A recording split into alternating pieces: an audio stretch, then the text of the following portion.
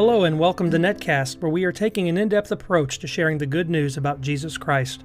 I am your host, Mark Hatfield, and I hope that you are encouraged by these studies in the Word of God. We invite your feedback and would love to have you as a regular part of our listening audience. Please stay with us for today's message.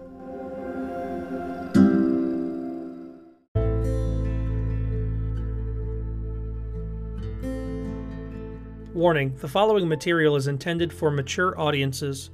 While this is a Bible study, the Song of Songs is written with references to sexual themes, intimate textual innuendos, and suggestive figurative language that may not be suitable for some audiences. Listener discretion is advised. It is recommended that you approach this book from God with pure motives and pray that His will in preserving these song lyrics can be a blessing to you. It is advisable that if you have been enjoying this podcast with young ears present, that you refrain from doing so at this time. Wait until you are in a private setting to continue. Thank you for taking this word of caution into consideration as we begin today's episode.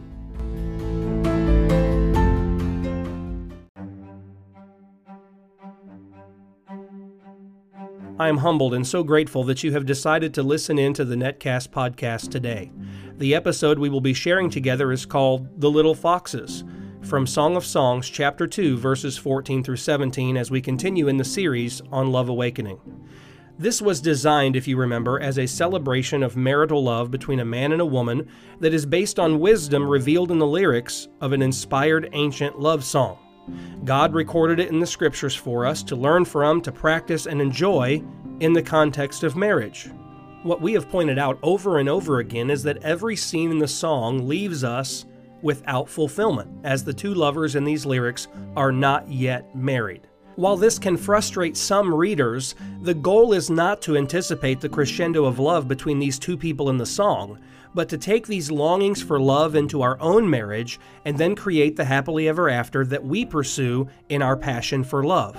Before we go further on this journey, though, today, let us consider the trivia question from the last episode. I wanted to know, in Song of Songs chapter 2 and verse 15, what are the little foxes doing? And since we did not have a listener response, I'm going to read the entirety of the passage for today, and then we will answer the question together.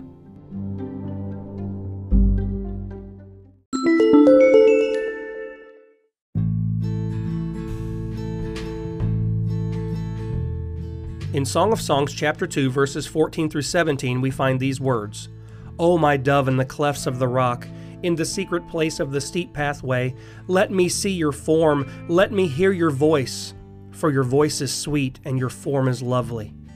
Catch the foxes for us, the little foxes that are ruining the vineyards, while our vineyards are in blossom. My beloved is mine, and I am his. He pastures his flock among the lilies. Until the cool of the day when the shadows flee away, turn, my beloved, and be like a gazelle or a young stag on the mountains of Bether." Apparently, the little foxes are ruining the vineyards that had blossomed for this young couple to enjoy, and the little foxes need to be caught.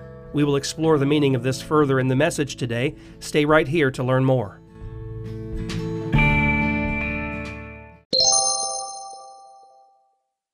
This section of the song begins with the beloved girl, his dove, hiding away in a high place where he feels he cannot reach her, see her, or hear her voice.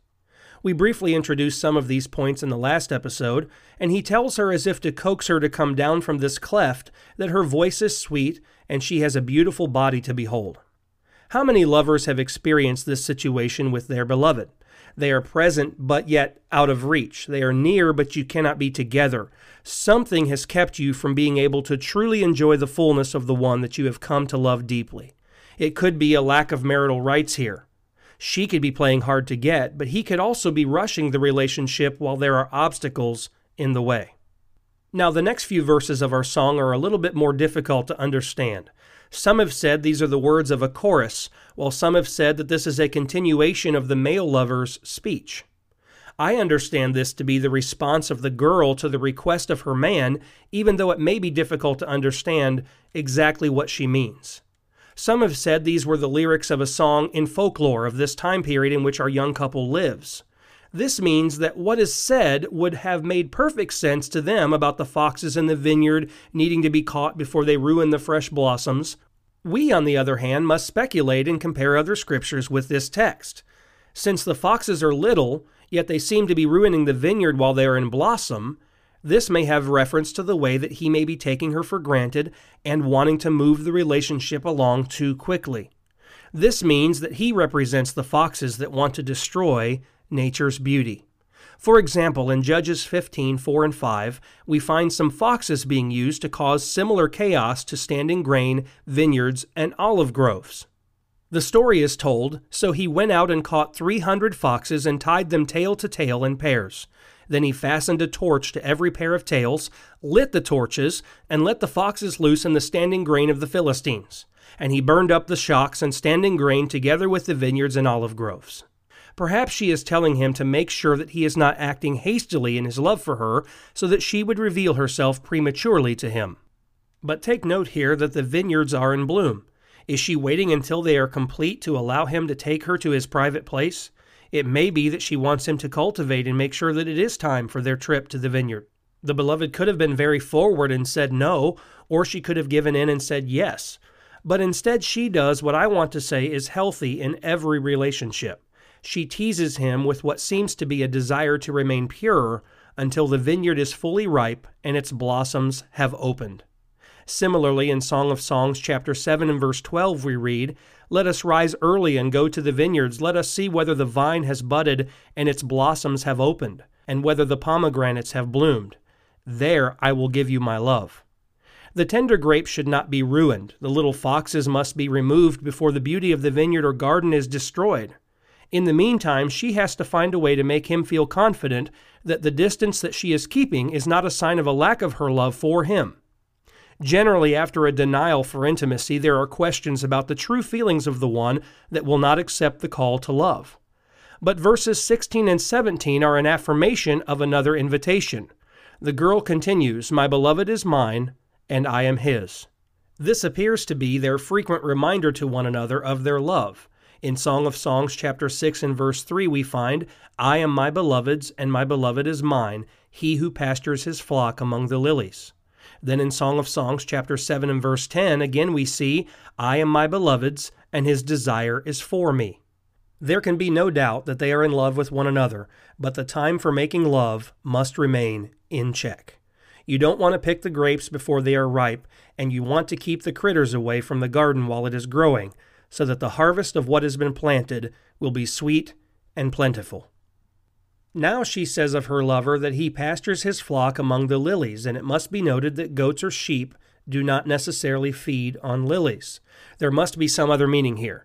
Now, we've already seen lilies used in one of the romantic connotations in Song of Songs 2 and verse 2, where the girl is described as a lily among the thorns.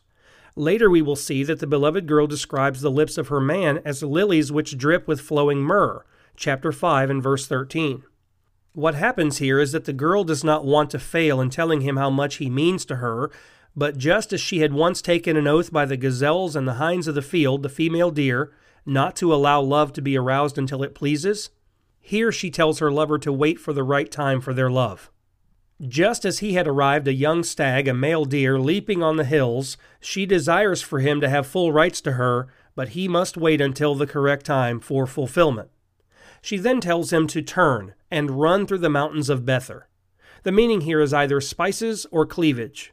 Now, before you think I'm being presumptuous, let us revisit Song of Songs chapter 1 and verse 13. Again, "My beloved is to me a pouch of myrrh, which lies all night between my breasts." Then in Song of Songs 4, 5, and 6, we hear, "Your two breasts are like two fawns, twins of a gazelle, which feed among the lilies." Do you see how the text is beginning to intertwine? Since the word for Bether literally means divided hills, and no place can be located by this name on a map, we are left to translate and not transliterate the text. The divide meaning of Bether also lends the idea that the feelings of this young couple are divided. I want to be with him, but I have to wait. And for a time they need to be divided to squelch the passionate feelings before they cross lines of what is right for the unmarried. Even though he has bounded over the initial hills and mountains to come and see her, yet another mountain stands as a divider to avoid immorality and premarital lovemaking. In my view, she tells him to return from where he came, that is the mountains and the hills, to wait for the right time, while also in poetic language telling him that her desire is to give herself to him. but the fact that they are not married stands in the way of them fulfilling all of their desires. In modern language, we would say, "Go away for now, but soon we will be married, and all that we want in our love will be ours to enjoy fully." While some have commented and said that she gave her lover full right to join her in lovemaking, in making reference to him being the stag and the mountains representing her body contours, we have seen only that which these two young people desire in their love, not what has already been completed. These lyrics do not express approval for any form of inappropriate passion being entered into outside of the covenant of marriage. Now let's spend a few moments talking about how we can make spiritual application of this message. The little foxes are very real in the development of our relationship with the Lord as well. There are obstacles that must be cleared from our lives before we can enter into a pure, loving relationship with Him. And the relationship begins with us committing ourselves to the Lord, through which we gain access to prayer and we can make requests of Him. We are not speaking here of physical intimacy, but of a deep spiritual intimacy. The Lord comes to us and He expresses His love for us, and often we are hidden or withdrawn for some reason. And the Lord tells us of His desire to be with us and reminds us of how desirable that we are to Him. He desires that we would come out of the cleft to which we have flown and to rest in Him.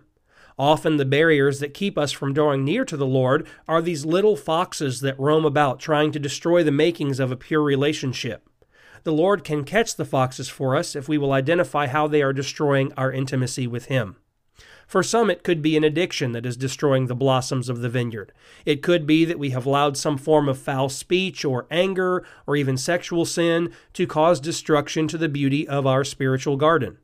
If you are struggling with a particular fox, confess your love for the Lord and reaffirm your commitment to Him while praying for His help in wrestling the obstacles in your life. When the time is right, you will get to walk with the Lord into the paradise that He has prepared for you for all eternity. Now let's conclude today's episode with our questions. What do you think the girl is doing by going to the cleft and remaining out of reach? Number 2, do you think there is value during these short periods of separation and reaffirmations of love and commitment? Number 3, when you consider the idea of catching the little foxes, how do you think this applies to your physical relationship with a lover? Number 4, in your view, what does it mean to send a lover away until the time is right after they have pursued us so strongly? And number 5, is there any benefit in promising our love and intimate fulfillment to a lover while at the same time putting love on hold due to a timing issue or the foxes that need to be removed first? Well, this concludes our episode for today. Please join us next time as we study together from Song of Songs chapter 3, verses 1 through 5 in a message titled Nightly Love Dreams. Thank you for listening. Would you like to have a complete textual outline of the Song of Songs as we study them together, or maybe a supplemental PowerPoint to guide you in your study? Well, during this 4th season, if you partner with Netcast, we are sending you this special offer that is connected with the Love Awakening series. If you want to become a partner or make a donation, you can send PayPal donations using netcasthost@gmail.com or visit patreon.com/netcast to learn more about how you can get on board with this podcast. If you are not able to support this ministry effort financially at this time, there are several ways that you can still get involved. Please consider doing one of the following. First, subscribe and continue to be a dedicated listener. Next, please share Netcast with your friends and family and encourage them to subscribe. Finally, consider leaving a review for the podcast so that your positive feedback could encourage others to listen. Take a moment after we sign off today to visit our website at netcasthost.com. Here you will find transcripts of the podcast on the blog. You can sign up for the free newsletter and become a member of Netcast absolutely free. This will give you access to hidden portions of the podcast host site, like our members forum and so much more. Don't forget to check out our social media sites on YouTube, Facebook, Twitter, and Instagram. Be sure to like and follow the podcast as we use these sites to keep you current on what is happening at Netcast. All new episodes are announced on these media outlets. Before we part ways today, I want to ask you a trivia question for the next episode. In Song of Songs, chapter 3 and verse 3, what does the beloved girl ask the watchmen who make the rounds in the city? If you know the answer, please visit our trivia link on the website at netcasthost.com/trivia. If you provide the correct answer, you could be featured on the next episode. God bless you richly in Jesus Christ, our Lord.